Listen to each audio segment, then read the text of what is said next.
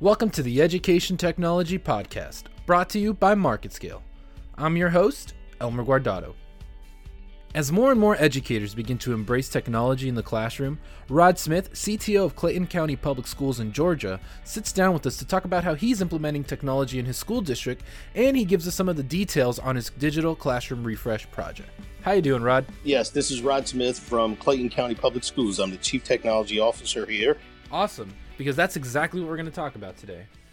So before we get into the nitty-gritty, Rod, I just want to start broadly. Can you tell us a little bit about how you feel about tech entering the classroom? How have you seen this affect student engagement or the way teachers build relationships with students? Well, from an engagement standpoint, it just gives students the ability to interact with their instructor easier. Some of the technology that we're using now, from a student perspective and from a teacher perspective, if a teacher wanted to do a quick assessment with their students after she'd reviewed a topic with those student response systems, she can quickly have the students to respond and look at those responses in a graphical format to determine whether all her students are getting it, or maybe two or three are missing it, or maybe none of them are getting it. And that'll give her some indication on what she needs to focus on or redirect, how she needs to redirect her instruction.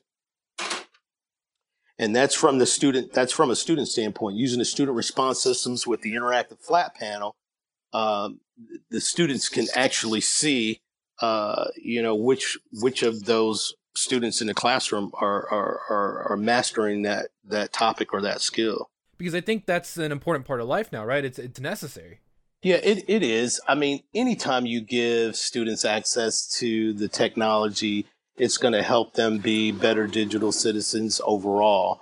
I still will say this, and I've said it 100 times, that technology is not the silver bullet to help kids advance and master certain skills, but it does give them the ability to interact with their teacher and their peers. It gives them the ability to collaborate, and it is preparing them for the world that we live in and that they're going to live in, even post high school. If they go to college, most colleges and universities now are using some of the same technology to deliver instruction to their students. Okay, that's really cool to see them work together that way. So as CTO at Clayton County, what are you doing specifically to try and make sure this happens and to foster this relationship? Well, one of the things that we're doing is we're refreshing some of that older technology that's been around for about 5 years prior to me coming, and replacing those older projectors that were hard to see. A lot of times you had to turn the lights off to see what was being displayed. The student response systems that we used weren't necessarily easy to use because you had to install different software. So with the Boxlight solution, all of their devices work under one software umbrella, right? So that if a teacher wants to use the student response systems or the document camera, I mean, it's easy to switch back and forth because it all attaches to the single platform, to one single software application. Right. So what specifically did you notice in this county that needed, outside of, just kind of giving it a refresh on the tech that we're using, what did you notice that was in the needs of these students? Well, I think it was both from the needs of a student and the teacher, but primarily from a student. It just helps them to be more collaborative. It just helps them to be more collaborative, and it helps those students to engage more in the instructional process with that teacher. So it makes that process easier. Teachers can get that feedback that I mentioned before right there on the spot. One of the other things we're doing is we're piloting, and this doesn't have anything necessarily to do with Boxlight, but one of the things we're doing is we're going to pilot what we call extended learning beyond the classroom, which is to place a device in every student's hand. And this first year, it'll just be a few students at a few schools, so that we can even extend what we're doing with the digital classroom technology. Oh, okay. That's interesting. Can you give me a specific example? Yeah, a specific example was, let's say a teacher, we heavily leverage Google Suites in the district. And let's say a teacher gave a writing assignment, that student can complete that writing assignment. And typically, in the old days when I was in school, if you did a writing assignment, you had to turn that piece of paper in, and that teacher would have to go home and paper by paper by paper grade those papers. This way, teacher can give a student immediate feedback. She can do it, or he can do it anywhere, anytime that they wanted to, as long as they had access to the internet, right? So it's that immediate feedback that the teachers are able to give those students. So when a student is doing some sort of constructive writing, they're not having to wait long periods of time before they get that feedback, especially if their creative juices are flowing and they want that feedback so they can go back and make those corrections. Yeah, I think that's super exciting, right? Because not only is it, giving the inherent opportunities that technology provides, but I think it's also cutting out a lot of obstacles that might have been in the way of some students, right? There are less excuses in regards to access if they can take this kind of work with them anywhere. So I think this is super exciting for the future of education, because now someone with a physical disability or any other kind of disability will have less barriers when trying to pursue an education. You're exactly right. It just makes that whole experience. I mean, we live in a digital age, and we've heard other speakers and educators talk about, how these students are digital native. It's how they live, it's how they learn, it's how they play. So it just goes to reason, or stands to reason, that we would try to intentionally and very intentionally try to make sure that those students have access to the technology, with the understanding that the technology is never going to replace good instruction, right? So you could place all the technology that you want to in a classroom in front of students and with the educator, but if you don't have the right teacher in front of those students, quality instruction is going to be the key, right? Sometimes we say that technology will either amplify either good or bad instruction. So if you've got a great instructor, he or she's going to amplify that instruction because they're a great instructor. They know their content. But if you have a less qualified or instructor, they're just going to amplify and make things worse, specifically sometimes for the students, because they'll even make it more confusing for the students. The teacher is not aware.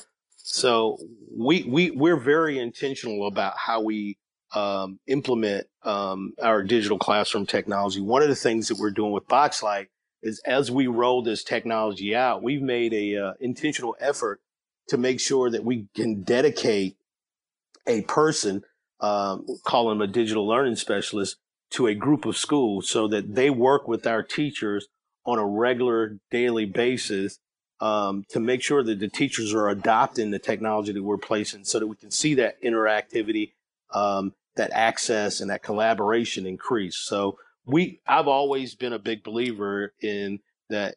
If you're going to spend several $1,000,000 in technology, I want my adoption rate for that technology to be well above 95%. Never going to probably get to 100%. That'd be great.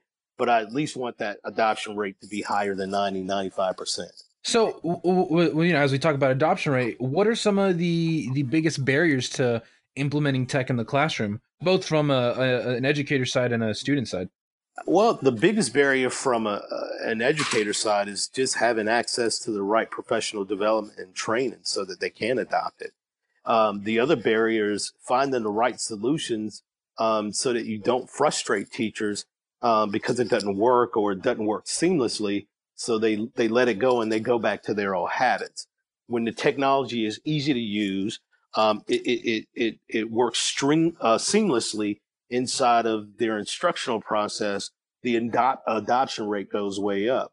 The back part of that is that you have to have the right support from a technical standpoint, making sure that the devices and the equipment is up and running.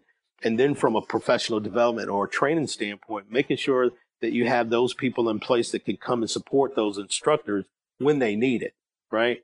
So that I'm not waiting for 6 months to get trained on some equipment that they install, and now I really have no interest in it because I'm so locked into doing it the way that I've been doing it. Right, and that makes total sense.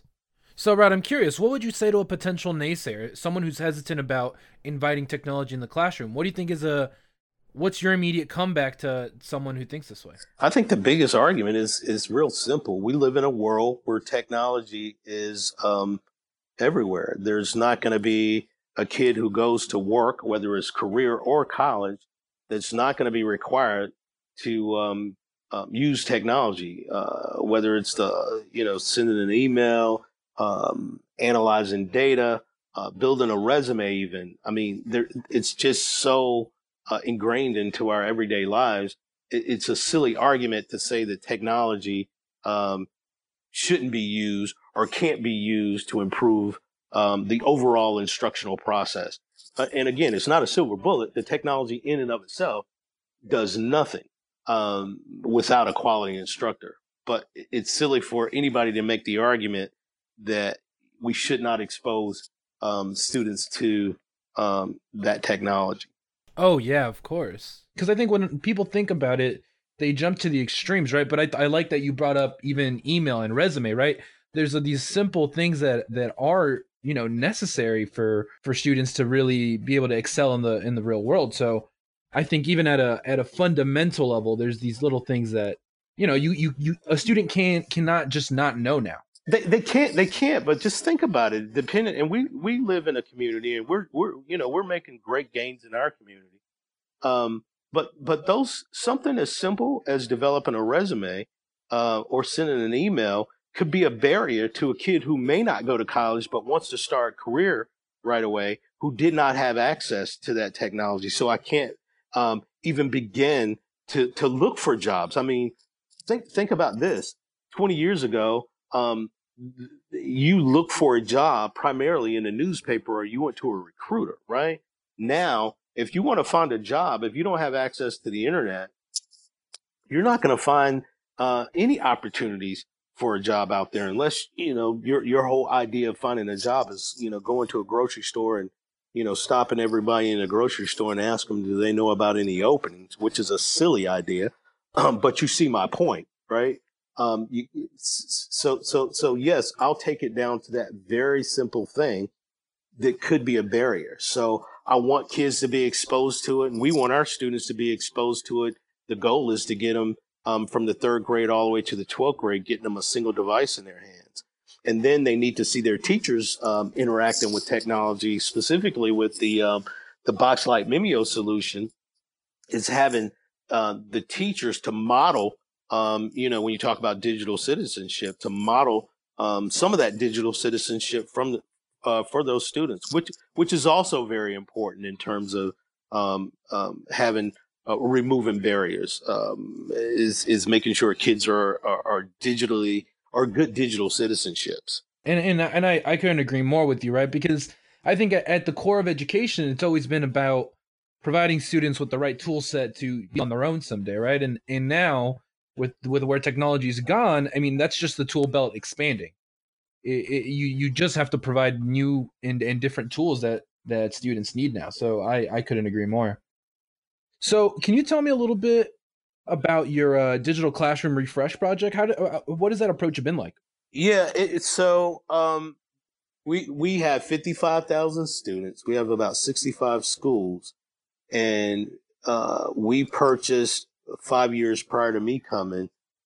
They rolled out what was then the state-of-the-art digital classroom technology, which would have been some sort of interactive whiteboard, some sort of projector, several document cameras, several interactive slate or writing devices.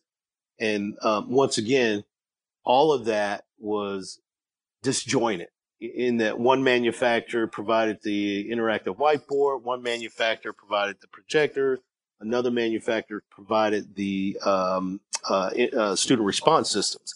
So our approach was, we knew we had to refresh that equipment because it was at the end of life. And I don't know if you know anything about the projectors, but the bulbs on those projectors are very pricey. And when they start to fail, it can become very pricey for a district to start the maintenance of those. So we knew it was coming. We developed a very comprehensive RFP. We went through a very comprehensive RFP process where we determined what we wanted. And we knew we wanted a solution that because the industry was shifting away from the interactive white panels or whiteboards to these interactive flat panels with multi-touch. We knew at the core of what we wanted in a classroom was going to be that device. In addition to that, we knew we also wanted a software platform that will allow our teachers to manipulate and work in one application, right? So we wrote our RFP around that. Okay. And then prior to that, with the old technology, there was no intentional effort to make sure that those teachers received the professional development and training that they needed to, number one, to sustain that momentum after we install the software. Okay. So we also made an intentional effort to, in our RFP, to specify 10 digital learning specialists to provide those wraparound support and services for our end users, which is primarily our teachers in this case, to see that adoption that I mentioned earlier stay up or go up, and to maintain that momentum. So we want that adoption rate to be around 90%. Prior to that, I would say the adoption rate for using the technology that we're now refreshing was probably at best 30%. And I'm probably beating myself up a little bit or being a little bit hard on the district. But when I say the district, the prior solution that we had installed, and we even made some gains with that, but it was just too hard to go back and try to fix what was already broke. So our efforts this time, we think our adoption rate is going to be extremely high.